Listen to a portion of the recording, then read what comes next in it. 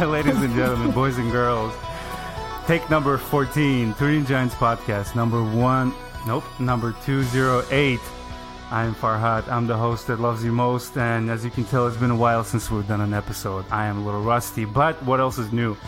I am joined by two of my friends, Weston Pagano and Lucas, coming to us from Michigan. What's up, buddy? How's it going? I'm happy to be here. Been listening to you guys since the fall of 2013. Oh, wow. Yeah. Good. You never told me that. Yeah, I was 15 in high school, sophomore year. And now I'm 25 on the podcast. So 10 years. That's awesome, man.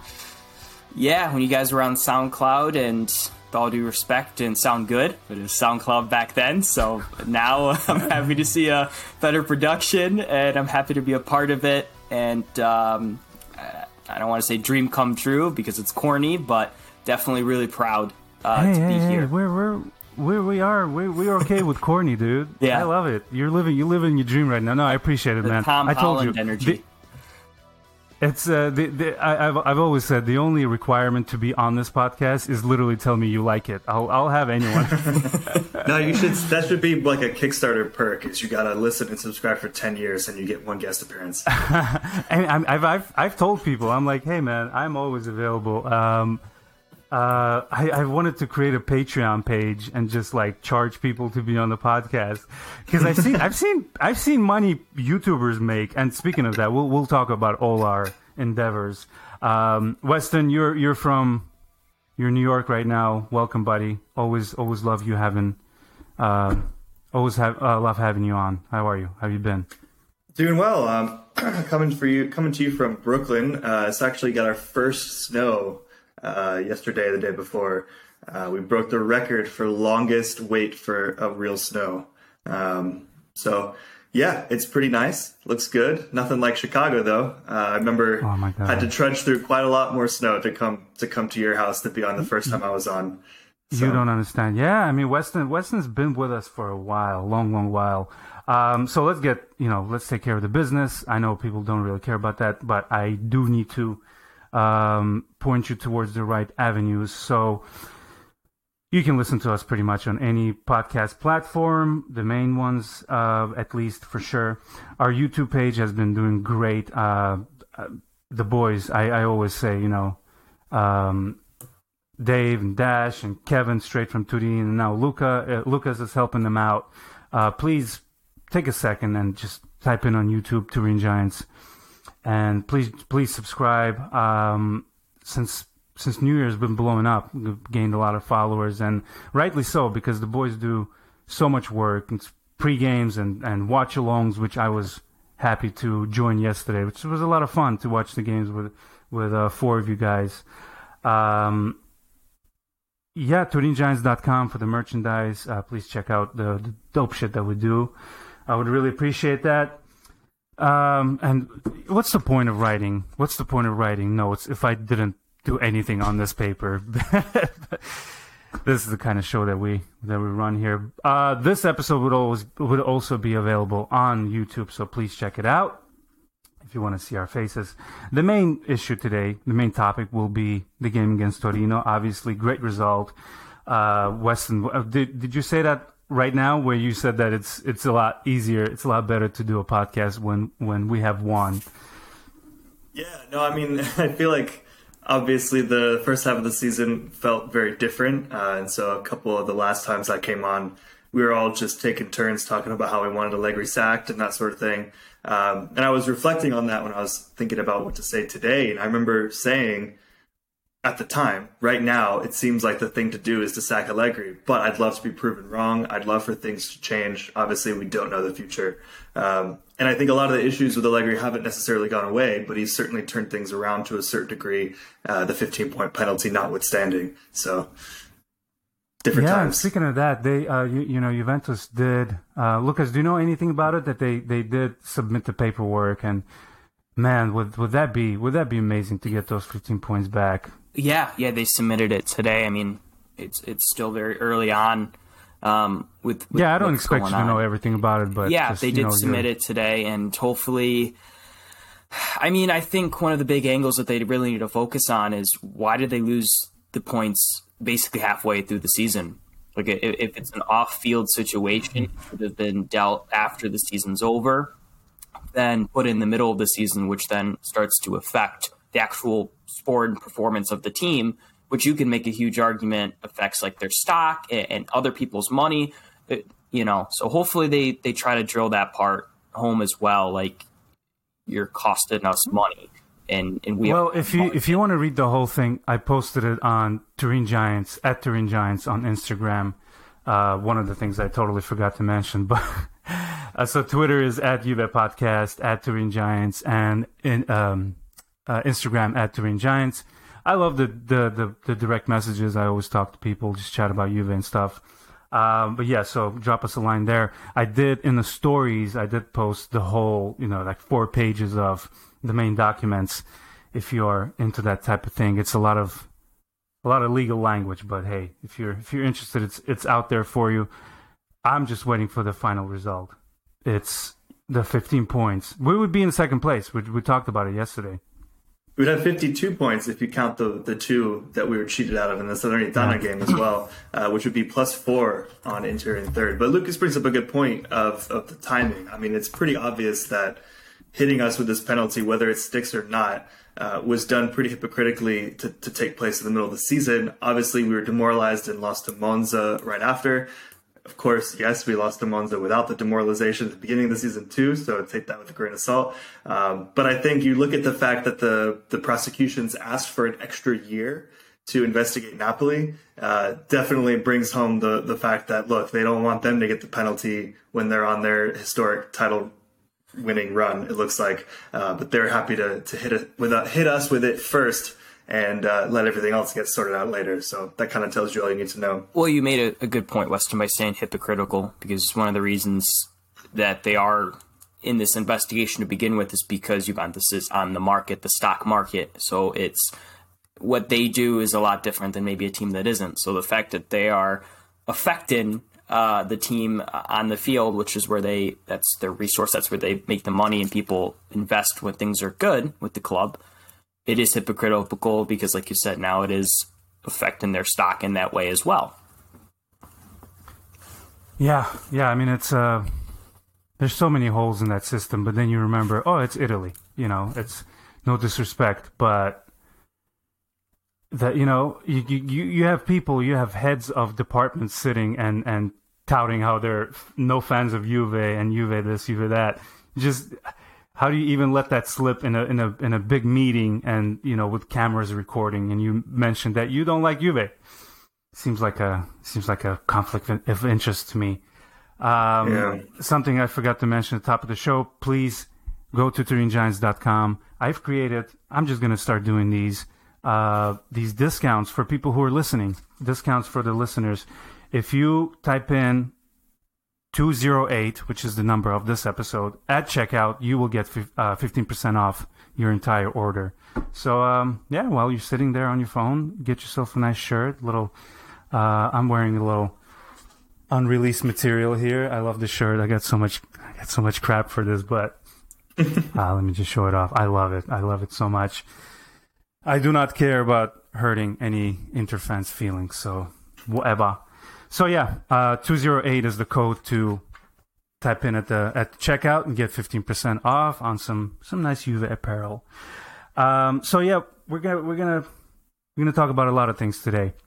Would you guys want to mention a soon inductee to the museum, Juventus Museum, which is Alexandro, who is about to reach 300 games with Juve, and this is one player you did not expect to reach 300 games with Juve, with all the grief that the players and all the grief that the fans have given him. What's your, when it's all said and done, who wants to go first? Call your name out and tell me what's your impression of Alexandro?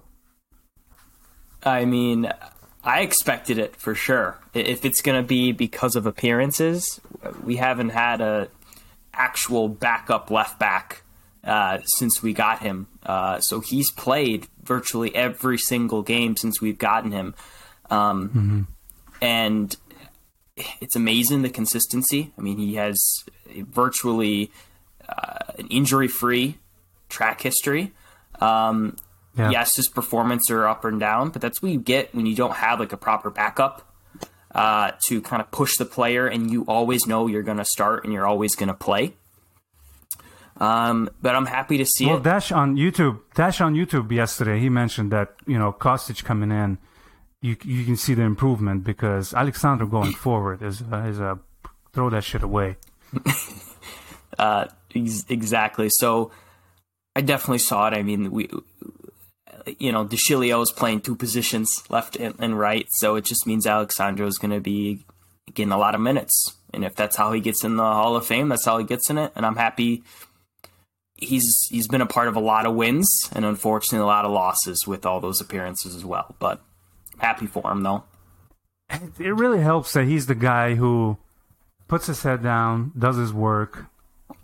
Social media, barely. You'll see a photo every once in a while, but he's I'm no fan, but you got to respect the hustle. He never complained about anything in the media, as far as I know. Did his job, did a lot of mistakes, but like we said, a lot is riding on his shoulders. You have to understand, decent teams have great backups for left backs and right backs, especially in today's game. And we got Zip, we got De Chilio on one side, Alexandro on the other side. So, Weston, I think a lot of it is, I mean, look, obviously he's done a lot for the club. He works hard. He doesn't complain, all that good stuff. I think the context is what matters to me, though. I mean, obviously, if he's going to be a backup, that gives experience to someone younger, like Cambiaso, who just had a man-of-the-match performance in a win against Inter, then that could be a net positive for a season. Obviously, the money is important. How much are we spending him? Is it worthwhile or not? I don't know. I don't know what the final figures are on that. And then also you have to consider, too, the fact that, with the Serie A registration rules, you can only sign a certain amount of non-EU players this season. And if you forget exactly what it is, if you have more than a certain amount, you have to offload one non-EU player to be able to bring in a non-EU player. And with McKinney's exit not guaranteed, because if Leeds get relegated, he's coming back, he's not leaving, we'll need to get rid of a non-EU player if we're going to sign another non-EU player. And so it's kind of smart to always have it going so you can always get rid of one non-EU guy a year. And so I wonder if this is a little premature. We should wait and see if McKinney's going out this season or not, because if McKinney's coming back, then we'll want to sell someone like Sandro or someone else.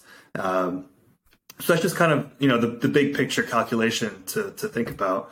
But yeah, I don't know. I'm still just sad that we got rid of Spinazzola. He also scored again this week. Oh, that was a beautiful goal too.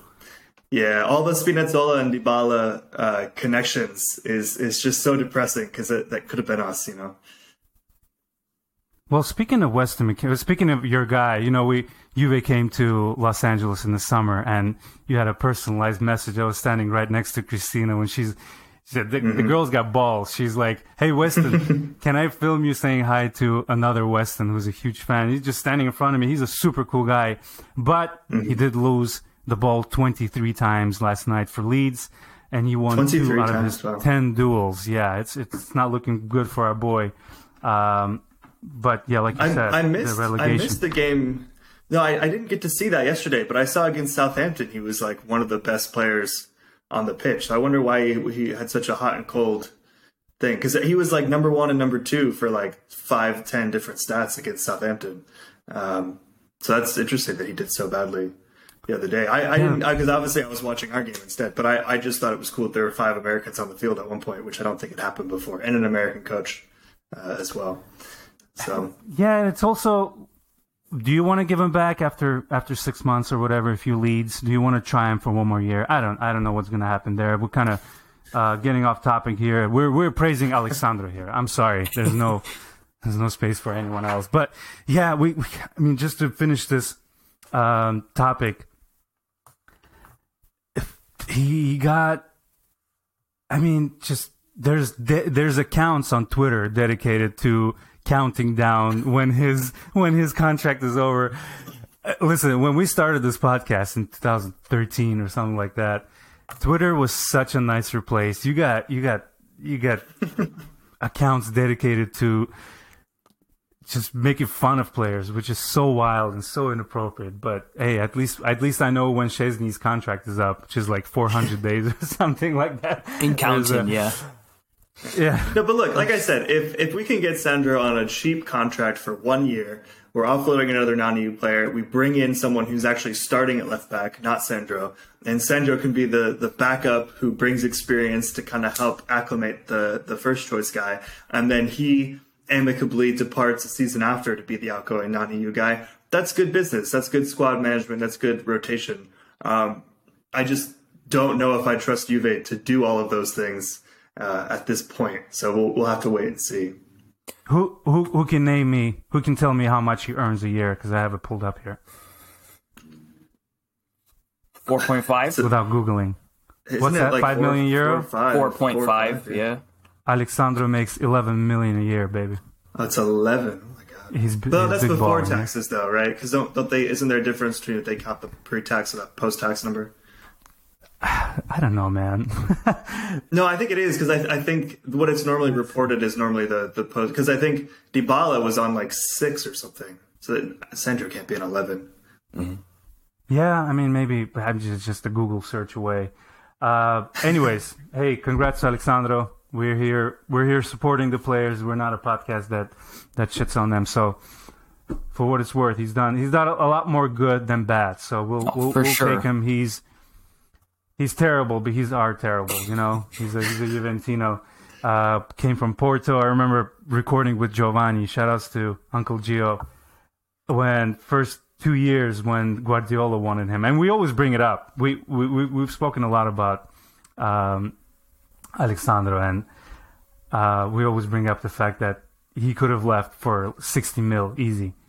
But here we are, getting stuck with him. Next... By the way, Sam. Did we mention that Sam is totally missing? That bastard.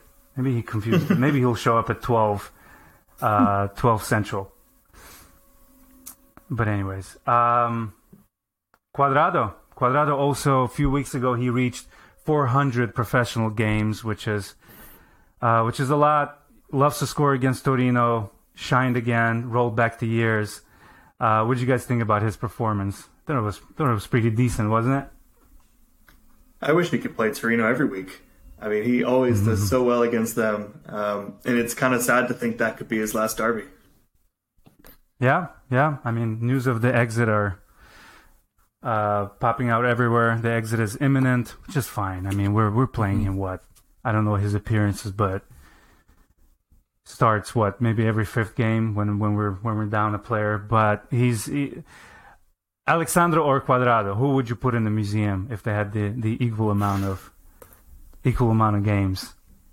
Cuadrado for sure for me. If they had the equal amount of games, but I like just Alexandro's dancing, right? consistency. But Cuadrado's just such a big game player. Like you can count on him for every big game. He has slip-ups and mistakes against the small games, the Spezias, the Lecce, whoever we play, like the small games, maybe just because he can't mentally get into it as well. But he comes up big with the goal, and if he makes mistakes in big games, he makes up for it as well.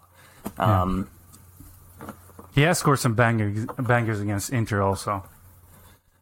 Yeah, and I guess now that I think about it, he's non-EU also, isn't he? I sometimes some of them have like Colombia is a passport. famous European country. No, but I mean a lot of them have second passports, second nationalities. But no, I think I think he might be non-EU as well. So I think maybe what I said about Sandro is not quite as consequential if we've got Cuadrado and Artur is he non-EU as well? I think Artur's got a Spanish passport because he grew up through the Spanish system. Yeah, he did. I'm pretty sure. I could be wrong off the top of my head. Weston, can you check your settings? Sorry, I don't know how to pause this show, so can you check your mic settings if you're on the mic or the laptop mic?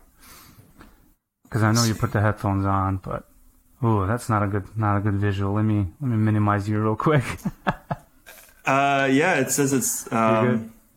Yeah, does it not sound good? Then. Speak up. Okay. No, you're good. Just a little quiet. So yeah, Cuadrado with a nice goal. We're slowly inching towards talking about the actual game because we're invested in it. What else did I want to bring up? Fagioli slowly becoming in a few weeks we'll be talking about him as a starter. You know, this is the time to talk about how amazing he is because I feel like he's earned a spot.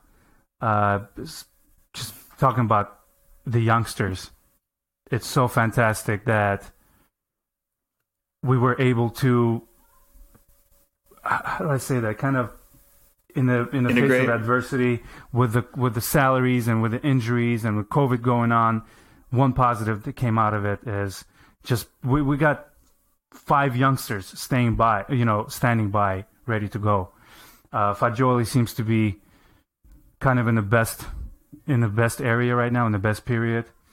What did you guys think about the youngsters last few games, specifically Fagioli? Yeah, I mean, I thought he did okay. It's kind of funny to think that if Vlahovic hadn't hit the crossbar, Fagioli's double Meg assist would have been one of the coolest assists that we had.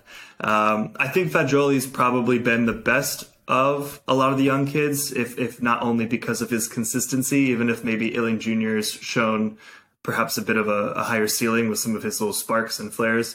But yeah, I mean, I'm kind of the perhaps unpopular opinion that we should have loaned Moretti out and kept Rovella in place of Paredes. I think Moretti's not quite ready yet and would benefit from starting every game somewhere else. Whereas we could have used Rovella and saved quite a lot of money by not loaning in Paredes to play that kind of deeper role. A lot of people are down on Paredes, huh? Including the coach. He's awful. Yeah, and he's got those blue eyes, man. He's an Argentinian with blue eyes. Yeah, got to be something, right? He must not be showing it in training either if he's getting benched for Barrenechea. But another Argentinian that we should bring up, right? Yeah, he gave the ball away a couple times, but he had decent composure for getting thrown in the deep end his first debut to start in the derby. So there's some potential there somewhere. I've got some. I screenshotted some. Oh, here it is. Please help me with this name. Barrenechea? Yeah, I think, like we were saying before, I think if it's the Italian pronunciation, it would probably be Barrenechea. But because he's Argentinian, they probably say Barrenechea, just like Mascherano is Mascherano. But I'm not an expert on this, so don't quote me. No, it's all right. Well, so Enzo, our young Enzo. So he had 81% accurate passes, 35 out of 43, 1 chance created, 54 touches. 2 passes in the final third, 4 recoveries, 40% of tackles won, and all that good stuff. 50% of aerial duels won. It looks like a big boy too. Number 45, strapping young dude. So exciting, having him start was such a cool thing to see. Fagioli seems like a veteran compared to him, right? Yeah, just the way Fagioli was orchestrating things too. Like, not only just, like, what he does when he has the ball, his technical prowess and the way he can manipulate the ball at such a young age and his playmaking abilities, but, like, you could really watch Fagioli also just pointing and dictating, like, look, if I press up here, I want, I want Cuadrado to, be a little more wide. Like, he's dictating and pointing, and he's doing things that is above what he should be doing at his age when it comes to just the IQ. For somebody who was talked about so much on a technical level, but just on a maturity level, just not all that there. Like, you could tell he's been working with Di Maria and some of these guys to really mature up quickly. Lucas, you do work. You do work with as far as coaching soccer, football, right? Mm-hmm. So you notice these kind of things from the youngsters. Yeah. You have what's called the soccer IQ, right? You could have somebody super talented, but just, we were talking about it yesterday, someone like Keane or Even Weston McKennie, I would view as someone like that, where it's just like they have so much ability and talent, but they just don't really know how to utilize it the best way, and also like make the people around them also better. Look at someone like Di Maria, who against Knots was kind of walking out there at times and then sending like a beautiful ball over the top, or just slowing down things and controlling and orchestrating. That's why everybody loves Rebello so much. I mean, he's so young and plays a 6 and is so calm under the ball and dictates so well, which is very, very rare for someone of a young age to be able to possess that much ability. That's usually why people and teams run a two pivot system with CDMs instead of just having one. But one thing I said on the YouTube about a week ago was you have Enzo, you have Ilin, you have Sule, all three non-Italians. And I think that's not talked about enough, is how our youth system is bringing in and developing non-Italians. And that they're trusting us and they're going through our system. Along with the Fagiolis, the Morettis, the Keens, and those young guys as well. Next gen, baby. Next gen is working. It's working really well. And then who's that striker that's in like the U17s, who's from some Eastern European country? Yildiz? On it now. Yeah, oh yeah, he's Turkish. Though, right? Turkish guy, yeah. Yeah, he's another good example. I mean, it's that sort of football manager mentality, right? Where you spend a lot of time looking to poach 16, 17-year-olds from other countries, and then you grow them up through your youth system. So your youth system doesn't have to just be people who live down the street, and that's not to say you shouldn't get them too. Mm-hmm. But it's good to see that we're expanding a little bit in that area. Because you think, I mean, who are the only players who've really come through our youth system lately? You got Marquisio, Giovinco, Keane. Right. I love how we keep bringing up Giovinco from like 2013 and Marquisio. Right. Yeah. I mean, legend for sure, but it's so exciting to you need two hands to count the prospect that we have. It's just I never understood why it's not a thing. I never understood why the majority of players. I mean, I get it. Don't get me wrong, but you could have the Xavi, you can have Iniestas on your team for years and years if you're, if they're loyal enough, and you can have Marquisios growing up, and it's really exciting. The youth project is for sure. I mean, I remember seeing Fagioli for I think the first ever time he was on the field, or one of the first ever times, because he played in the friendly against Benfica in New Jersey. I want to say that I was at.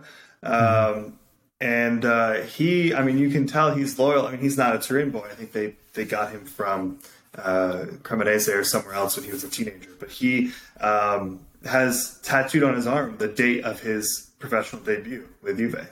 So there's certainly no doubting his dedication to the project.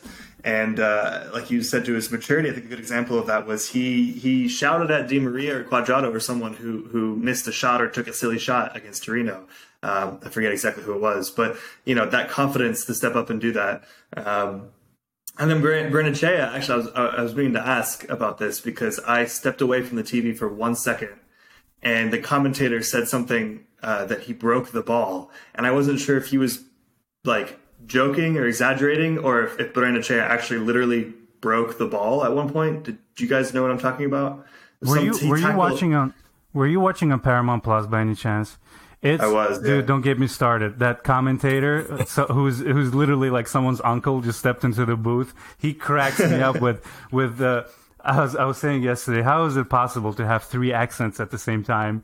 And then he's got the smoker's cough and he runs out of breath really fast. I actually, by the end of the game, was quite enjoying it. But you mean the Italian one or the no, the guy, the color commentator, the guy. I can't understand. It's a Greek/Arabic/Italian accent, which is so hilarious. Oh, I think the Italian guy. I think that Italian guy. He played in Scotland for years and years. So I think it's an Italian accent speaking like Scottish English. I think that's why it's weird. I think.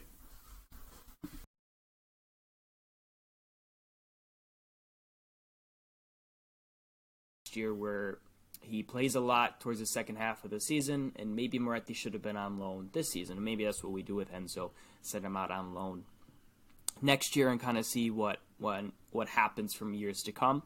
as we are looking to reshape this midfield. We don't know what's going to happen with Rabiot, and Pogba can't always stay healthy, so maybe Enzo has a bright future for sure. When it comes to Sandro, I think it would not hurt to have him as a backup. I think one thing I did wish that we had was keeping Evra maybe a year longer to mentor Alexandro would have been nice. So having Alexandro be able to mentor and stay within the program and in some sort of facet is going to be super important. Was there a third question as well? No, there's no third question. I was just doing a little reading on Barrenechea. So, date of birth, May 22nd, 2001. He was born in 2001. Damn it. 21 years old. Argentinian. He's a midfielder / defensive midfield. His foot is left. He's left-footed. Do we have many of those? I know you don't have to answer that, but I was just wondering. We have a decent amount of those. I mean, Rabiot's a left-footed center mid, but I mean, I think it's all context, right? So we've only seen one game of his, so it's hard to make a judgment on him now. But in context, we've got a million center midfielders right now. We've got the 3 on loan, Artur, Zakaria, and McKinney. We've got the 3 young Italian kids, Fagioli, Moretti, and Rovella. Then we've got the 3 what you'd consider to be the normal starters in Locatelli, Pogba, and Rabiot. And then there's Paredes, who's in on loan, and Barrenechea as well. So it's just, there's so many players. You have Ranocchia at Monza as well, and then you have Hans Nicola Clusi as well, that all could have some sort of... We can feel a team just of midfielders, right? Yeah, and so, a lot of it is, will he be good enough to carve out space, or will he be used as a bargaining chip in a swap deal that will get us another 20-point penalty 10 years from now? So there's a lot to predict. I think that if it were me, we would have sold Rabiot and we could have cashed out. We would have loaned out Moretti, would have not brought in Paredes. And so I think there's some maneuvering we could do. But ultimately the question for me is has he been in the youth system long enough to count as club trained? Because ultimately you have to have a certain amount of club trained players to register. And so I think that also weighs heavily in deciding which ones of the young players to keep for a season. And I don't know if he's been with us long enough. Whereas even if Moretti's from Turin, but even if Rovella and Fagioli haven't been with Juve long enough, they're definitely trained in Italy as far as the registration rules go. So they make it priority. Before we move on to the actual game against Torino, I just realized we're all wearing the old crests. If you guys are on YouTube, check it out. It's a great crest. Well, look at Lucas. He's draped in it. He's got a hat, shirt, flag. Yeah. But I think... Awesome. Let's go ahead. I was just going to say quickly, Weston, Fagioli was in that team 2018-2019 Coppa Serie A, or Serie A C Coppa winners. So I think Fagioli's been around long enough that he could be counted in that discussion along with Moise He's club trained as well. Yeah, that's good. Yeah, that's really important. I mean, that's why we keep Pinsoglio around, first and foremost. Obviously, we keep him around because he's a motivator. He loves the team, etc. But, there's rumors that Ronaldo is trying to keep him, to grab him to come out to his club because they were such good friends. And that would be awful because then we'd have to replace a club-trained spot. But as far as the old crest goes, I got this above me. It has the autographs on it. And the reason why I wear this jersey, have I told you the story behind this jersey? Please go ahead. Can you guess who's on the back of this shirt? I just saw it, so I can't really say it. Saw it. Oh, because I got up. It's Trezeguet, and the reason why I have Trezeguet on this shirt is because the first goal he's awesome. of Juve. Well, yeah, obviously, I've got his autographed shirt there. Nice. But the first Juve goal I can remember seeing on TV was Trezeguet wearing this shirt in the derby against Torino, scoring in the 90-something minute, and he ripped off his shirt and he held it up. And that was the first time I ever saw Juve on TV, as far as I can recall. And I was probably like 11 or 12. And that was such a special moment for me because at the time, I got into following the sport because I watched the World Cup in 2006. So the only thing I could see on TV after that was Milan winning the Champions League. But Juve winning that game after 0-0 for 90 minutes and him holding up his shirt was so exciting that I really definitely cemented my love for Juve that day. And it wasn't until I looked online a little bit later, grew up a little bit, that I realized, oh, that was a rivalry game. Oh, that was the first time we played them since we got promoted. Oh, that was this, that was that. And so for me, it was a very formative moment. I found this shirt and his name set and the patch separately and put them on and created this shirt specifically for that. And I wear this shirt every time we play Torino for that reason. I love it. Yeah, you're a big collector as far as I know. You got your nice Ronaldo in the background there. How did you get his autograph, dude? It's pretty awesome. That was a gift. Everything that I have signed, I got signed myself, except for these two things: the Del Piero picture and the Ronaldo jersey. Those were gifts. Very nice. Because I got a friend out in Italy who doesn't like soccer at all, but is mildly connected. Which is kind of an amusing combination. So whenever he gets something, he's like, I don't really care about this. I'll give it to you. That's awesome. I got this there. signed. I got the official Turin Giants merchandise signed by Chiellini, which is a pretty cool little souvenir. All right, boys, we got to get to the point. Big game. Obviously, every point counts right now. Especially, our rivals are dying to take some points off of us. Going down in the second minute, not fun. But I saw that comment and I thought the same thing. That was a blessing in disguise, going down so quickly, right? I'm pretty sure everybody thought, oh well, at least now Allegri doesn't have his own scheme to fall back on, and we're gonna have to go back and defend. Go back and trying to get the goal back. I mean, scoring in second minute, I don't know the statistics on it, but I'm pretty sure it's not a guarantee that a game will end. There's nothing worse than, I love football. I love everything about it, but watching games where the goal was scored within the first 3 minutes and that ended up being the only goal, nothing worse than that, right? Well, that was the first time this season that we went down first and came back and won. And, like you said, it's the sort of Allegri move to score first and sit back and then get scored on, as compared to Conte, who famously wouldn't score the whole first half and then would scream in the locker room at halftime and then come back and win the second half. Very different styles. But, coming back from being down twice, that reminded me of the first Conte year where we drew Napoli 3-3. We went down 2-3 times and fought back every time. And I think that was the sort of fight that we haven't seen lately. And there's two reasons for that. One is because, as we discussed, morale is a bit down. But secondly, I don't think so. Do you think the morale is down? I think everyone's handling it so well, and everybody was united. Maybe not anymore, but it had been, right? I mean, there had been some games where we looked so listless and unmotivated against Monza, etc. But I think also, we hadn't been in a situation where we went down and had to come back in that way. In most games, either we went up first and then we lost the lead, or we were playing a less important game and got scored on and just didn't seem to care enough to come back. And so it was really exciting to see that fight. And I hope that they find a way to harness that and use it in a way that doesn't require us to get scored on in 2 minutes against a crosstown rival to see it again. Yeah. What did you think of the game, Lucas, before we get into the specifics? It was great. I think this was the first time I've went to bed thinking about Juve with a big smile on my face, having a hard time. How dare you? On this podcast, we go to bed we go to bed thinking about Juve all the time. But I know what you mean.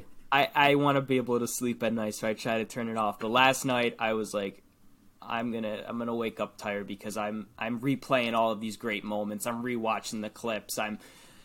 It was fantastic. It was my heart was pounding seeing Pogba and Chiesa and some of those players and Allegri, and just it was like old times again for some reason. Like this magic that I haven't seen in a while, and to be a part of it and to see it all, it was smiling from ear to ear in bed. Good support at the stadium. Everything was. I mean, I wish the stadium was sold out, but I also understand it. What was it yesterday? Yeah, midweek games are tough. especially late ones. That was a pretty late game for a midweek game.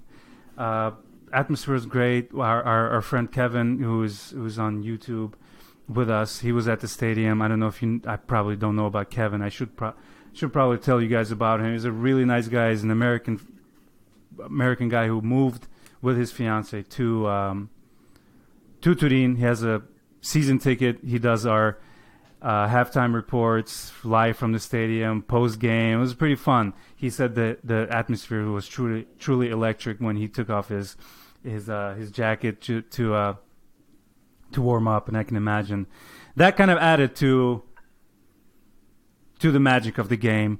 And you could see when Chiesa came out, when Pogba came out, that this was the dagger. This was the quality over Torino that we needed to kill that first. To kill that first minute goal. And yeah, it was a great game. What did you think about Weston?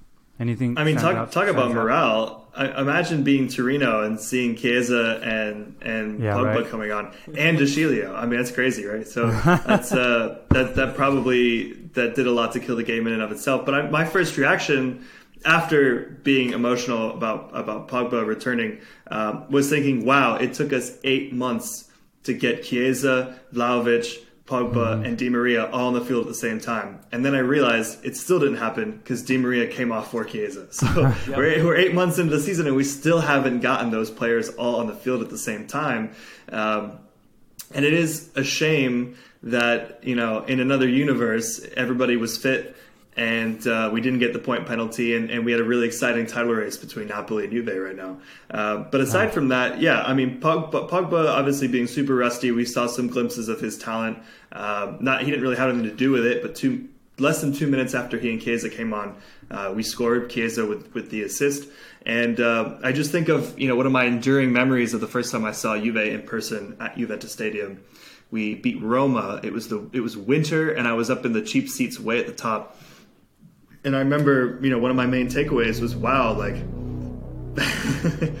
this was the music playing when Pogba was warming up for me.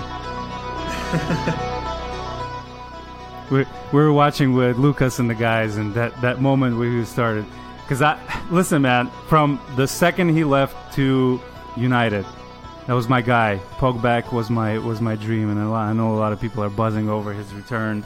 I just hope he stays fit, man. That's my main issue with him. But yeah, like I was saying, the first time I saw him, I remember thinking, even from really high up, like, you could tell the quality was different with him. I just want to see how high your voice will get before you read it. But yeah, sorry about that. But Pog back, yeah. Wow. Pog back, yeah, baby. I can't stop smiling. That video I retweeted, they got like 50 retweets right now on Twitter. Yeah, big comeback. Wanted to mention a few players. Di Maria, man, the X factor, the touch that he brings, and not just the physical touch, but things that you see the world standard right away. Every touch, every dribble, players that kind of like spread around him don't know what to expect, and that's, like I said, if he stays fit, and Pogba, and then the creativity that the guys will bring. Also, Vlahovic seems to like it because we haven't seen much from him recently. I feel like bringing in that wave of new players around him is gonna help him out a lot. He hasn't exactly been scoring bangers recently, right? No, but Milik's been out too, and I think when you don't have somebody who's older kind of right under you, lighting that fire, that when you have a goalless drought, I'm going to start over you. I think that's huge too. But Pogba didn't do much, like Weston said, but there was a lot of moments where he was double-teamed when he didn't get the ball, and I think it opened up some outlets on the right side when he was kind of double-teamed on the left. I think that's something to point out too. When teams fear a player, they get distracted by other areas from other players that are also out there. So it allows someone like maybe a DeCilio or Fagioli, someone that they're not looking at as much, to also do something creative and start to grow and shine. Well, the thing about Pogba is he's a luxury player. He's a player who makes a good team great. He's not a player who makes a bad team good. He's going to take really, really risky passes that, if he's got talented players around him, are going to score. But sometimes there's going to be mistakes as well. I mean, we remember him playing for the first Juve team he was in. He had Vidal alongside him, and that's why he was really able to shine. For France, he had Conte alongside him, and that's why he was really able to shine. At Manchester United, he struggled because he didn't have someone like that alongside him. It's kind of ironic they got rid of him the season they got Casemiro, because him and Casemiro could have been a really strong duo. And so I think with Juve, we do need to think about how, A, we can protect him and clean up his messes and allow him to just thrive and take risks.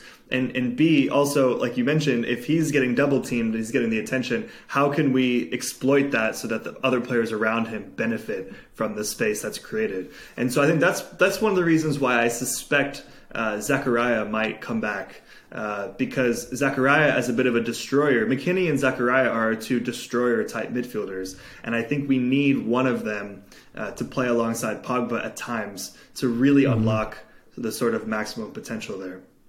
Yeah, Pogba does need that pit bull next to him, and he can do the creative things with, whatever he does with his feet. You're right. Pogba's not going to go out there and do slide tackles and run into players getting the ball back, but from what I saw, it was just, I don't think we expected much from him the first game, which with 15 minutes to go in the game when he came on, it was just good to see him. And the fact that he's got the support of the fans, even after being away so long. There's of course negative comments that you see, but most of the comments for Pogba comparing to his life in United and in Manchester, he's got to be feeling good about. And he did post a status after the game saying it was all smiles. It was great to be back. Thank you for your support. Reading some ratings here from WhoScored.com. Kostic had a great game, 7.5 they gave him. Rabiot with a goal, 7.4. Di Maria, 7.5. Vlahovic, under 7.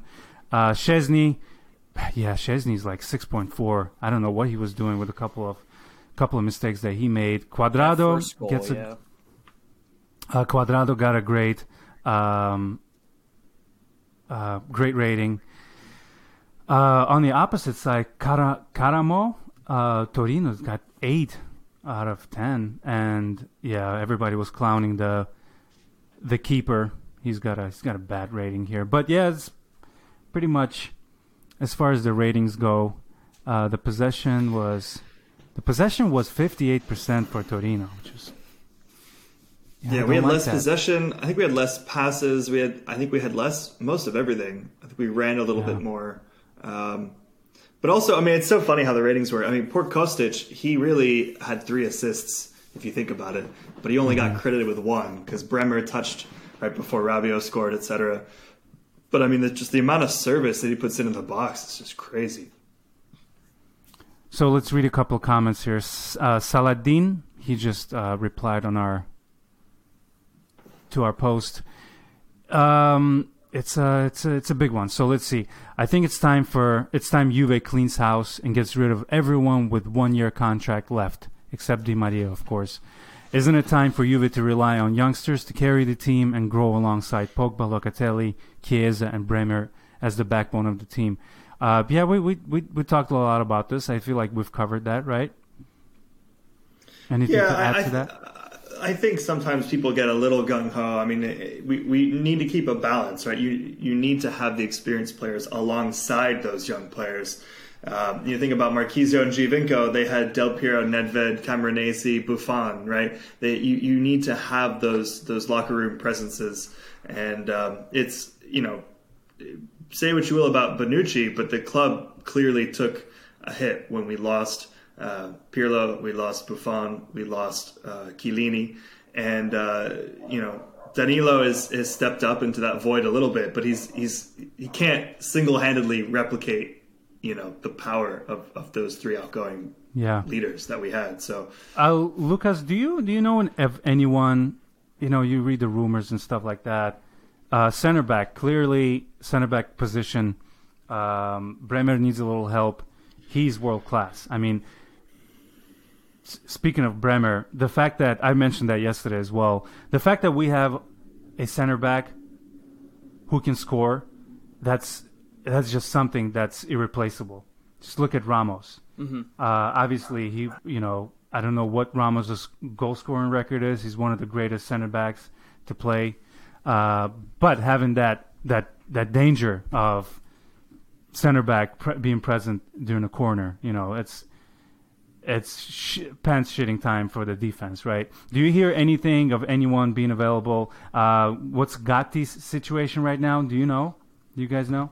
Gatti's young, and I think he's just still getting used to Serie A. I mean, he did so well in Serie A B, and I think he just needs to. Look at Rugani. Same situation. He's 24. Rugani wasn't getting minutes at 24. Gatti's 24, and I think Gatti plays a similar role to Bremer. So because of that, I think he's just been kind of shadowed and sidelined a little bit. But we definitely need someone. Are you shy about your dog barking? Somebody's right outside. Oh, yeah. It's all good, dude. We have dogs barking on this place on this podcast constantly. It's all good. We welcome UA doggies here. There's someone right thank you outside for that. the door. It's all. Do you want to go get it, man? I'll pause you. Yeah. Give me a second. Yeah, my boy's getting robbed. All right, well. Yeah, I mean, I think Gatti might be disappointing in training or something because we've seen less of him than I thought we would. The fact that we're using two fullbacks as center backs over a center back, that doesn't really bode well for his ability. And then also, Rugani, of course, is always going to be fourth choice, but he's Italian, so nation trained, doesn't complain. He's always worth keeping around for that reason, if for no other reason. But yeah, I still go back to wishing we had picked up Milenkovic on the cheap. Very cheap release clause that he had but no longer has. I feel like that's a missed opportunity. And ultimately, I mean, in my opinion, Scalvini is going to be the next great Italian center back. I think he has the most potential. And so ultimately, as Juventus, we should be trying to make a move to sign the next great Italian center back. Of course, with the power Atalanta has now, the leverage that they have now, that's not going to be easy if it's possible at all.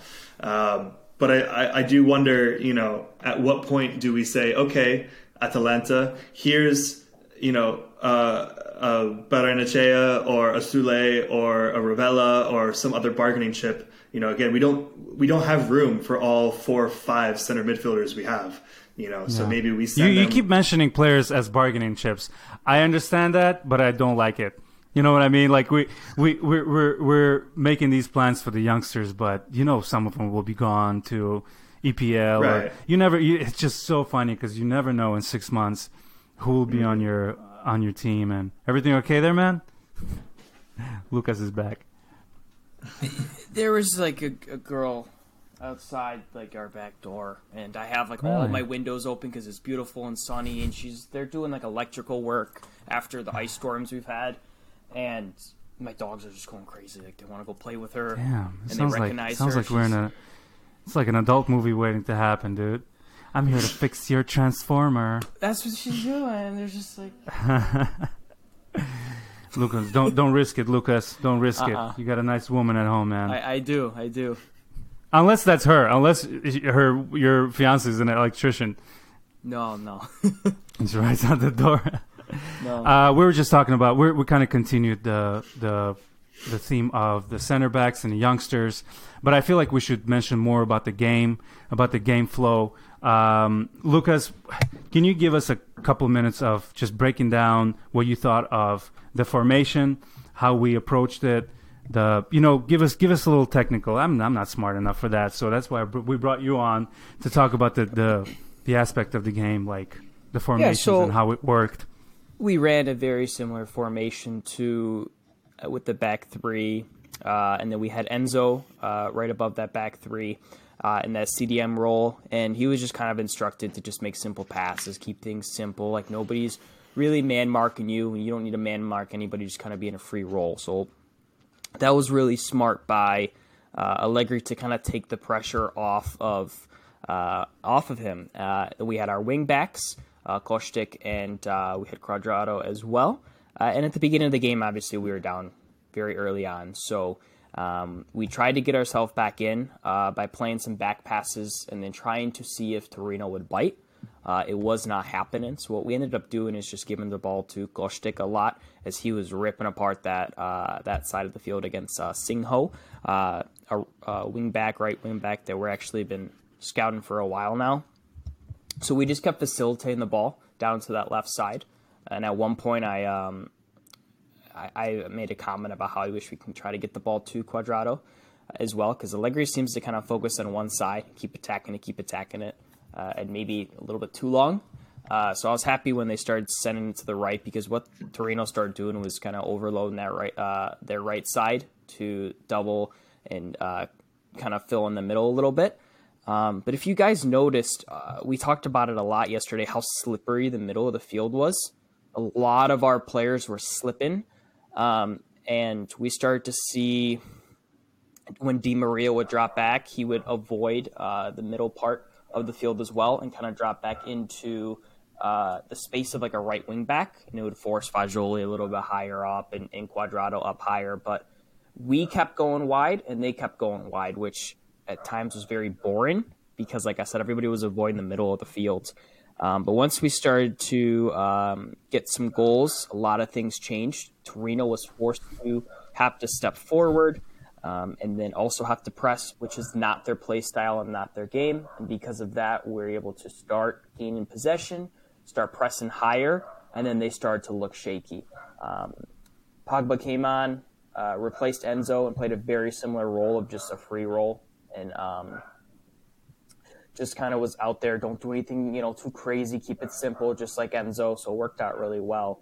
But a very tactical game the first 45 minutes, and then things really opened up in that last 25. Yeah, it was actually really fun to watch the second half. And here's a tweet that I found interesting. He got a lot of traction. This guy actually follows, we follow each other on Instagram, Enrico_Juventus.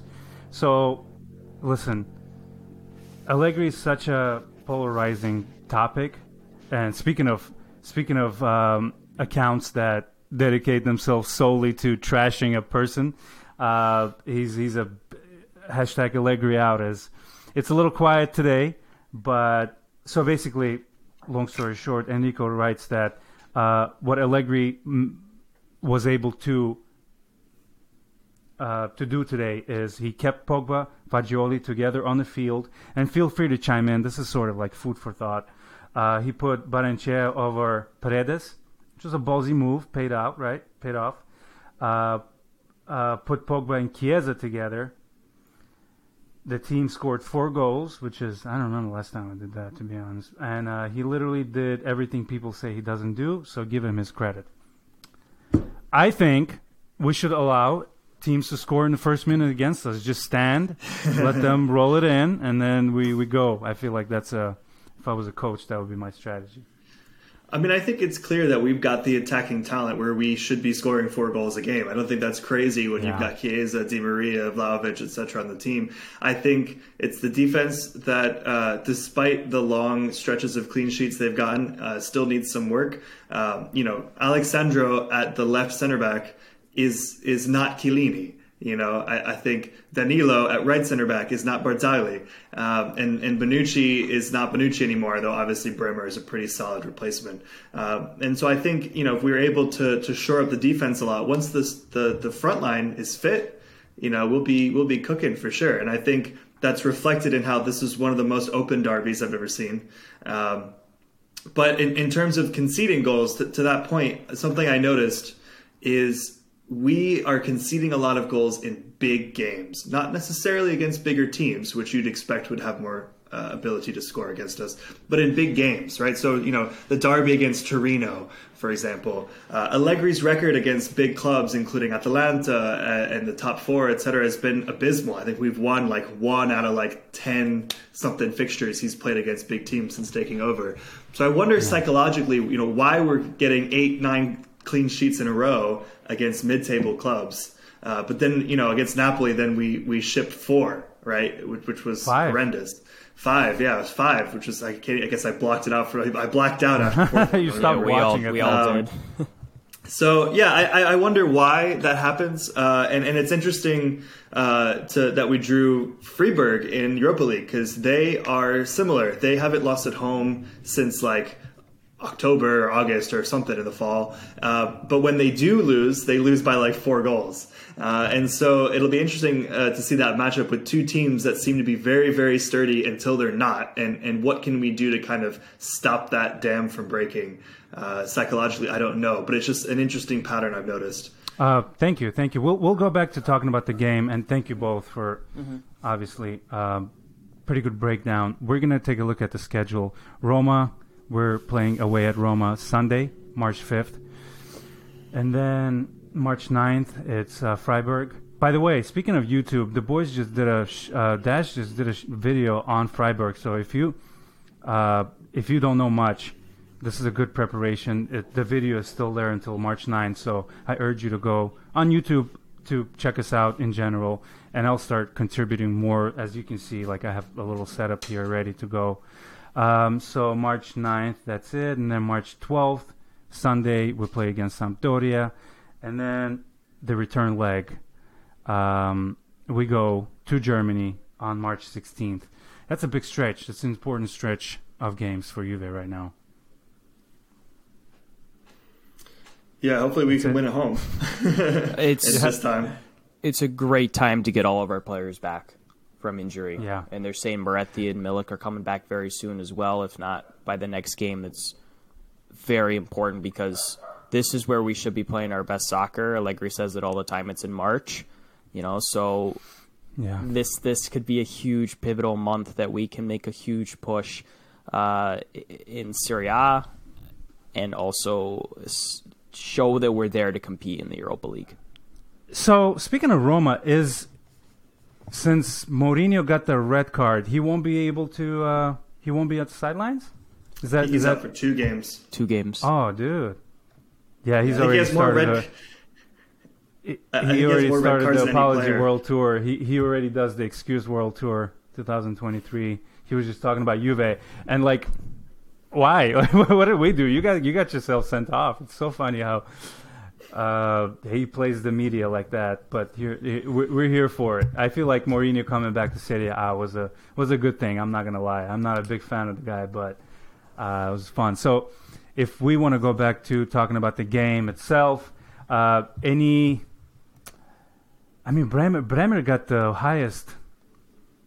Obviously, when you do anything like that, if you're a center back, if you score, and you noticed how when the player that comes to your team celebrates against his older team, it doesn't really affect you. But I'd be pissed if I was Torino. And like I said on yesterday's live, it's not like he was with the team for years and years. I don't think he's He was there for a while. He had like 100 apps or something, right? I think. Oh man! All right. I was a little surprised there. A little controversy. When we go back and play against them, I'm sure he's gonna be greeted with the boos. Anything else you guys want to mention? Because I think we're pretty good. We touched on many items. Thank you guys for coming back and listening to us. I know it's been a few weeks. We missed the Nantes game. Just life. That's why we're trying to bring on more people so we don't have to miss the episodes. And thank you for Weston for taking the time. By the way, I just got a page. That's what you get when you work at the hospital. You still get pages. I just got a text from Sam, and our boys got a food poisoning, which is always fun. Oh. He said I drank raw eggs in the morning like a douche. So, yeah, that'll do it, dude. Big time. He's like, I've thrown up so much, I've been drive heaving, and he feels terrible. He's very sorry. Shout outs to him. I was looking forward to catching up with him. It's been a while. Check him out at Calcio Podcast on Twitter. He's also moved to YouTube, so he's trying to do a long form podcast. He talks about some Italian football, but he does a lot of observational humor and all that. He's fun time. He's fun hour to kill. Shout outs to Sam. Weston, can you give us your Twitter handle so people can follow you? Yeah, at Weston Pagano. I guess that's right there. Never had a YouTube channel. Never get to point and say link below. I mean, that's right here. Right. Just my name. Nothing fancy. Gotcha. Lucas, people want to follow you. You got like 40-something followers. Yeah, I need more. Come communicate with me. I like talking to people about Juve. You can follow me at Cultural Merchant. Not biased. We could talk about anything about Serie A, but I'm not going to praise Inter. Promise. Anything like that. But just, yeah, it's fun to have a community. Like I said, awesome. Listened to Turin Giants when I was young, but that was all we had. You know, like there's not a lot of Juve fans in America that, you know, it's nice to have like that family aspect and communicate and not feel alone in some of this stuff. So join us on the watch-alongs on YouTube, communicate with us on Twitter. Let's not feel alone in this this great journey that we have with this team and love. Love it. Yeah, I love the group of guys that we have now. Zaki, who has the coolest nicknames, Zaki Stugats. He's preparing some videos, which are, you know, we do pre-games and watch-alongs and all that is fine. But what I wanted to do is create content for that can last for a long time. You know, stuff that doesn't expire. Like, you know, if you're obviously not going to watch a post-game 2-3 months from now, but I do want to create a community of creators that can do interesting videos that are not time sensitive, if that makes sense. So you should host a debate on the Super League, and then that'll get linked to every hour for the next 10 years until this ever happens or doesn't happen. That's gonna haunt us for a long time. But yeah, Lucas, welcome officially to the channel, to the podcast. We'll use you as a joker. You know, you'll be present everywhere. I know you're still a little bit shy, but you know, we're working on it. He's opening up a little bit. Lovely to have everyone. Dave and Dash, those dudes are, you know, banging those videos out like crazy, and it's really informative, really positive, fun time, and I love having all of you guys on the channel. Obviously, I'm not able to do it a lot, so it's really nice to have you guys as I don't want to say backups, but you guys are good replacements. We're the Fagioli and Moretti's, you know. We're the next gen. I mean, when Sam started, I called him a loanee, but then he became a little more. He was promoted for sure. Boys, I wish we can have you guys on more often. Weston, I enjoyed it. Sounds good. Thanks for having us again. Thank you, boys. Yeah, like I said, you know, you guys can follow us on Twitter. I'm trying to maximize myself here. Follow us on Twitter at Juve Podcast, at Turin Giants, TurinGiants.com, at Turin Giants on Instagram, and I forgot to, you know, you have to have a TikTok page. I was watching TikTok and I'm like, this person has 2 million followers for what they do. It's literally the weirder you can get, the more followers you can. Man, shit that I saw, I was like, I'm just posting my stuff on here. So we post the shorts and I want to do more with TikTok. So if you can follow us there at Turin Giants, we've got some fun content coming up. I've said enough. Thank you, everyone. Congratulations on the win. Weston, Lucas, everybody who's listening, thank you guys. Check on your friends. Stay hydrated, and Forza Juve. Thank you, everyone. Forza Juve. Forza Juve.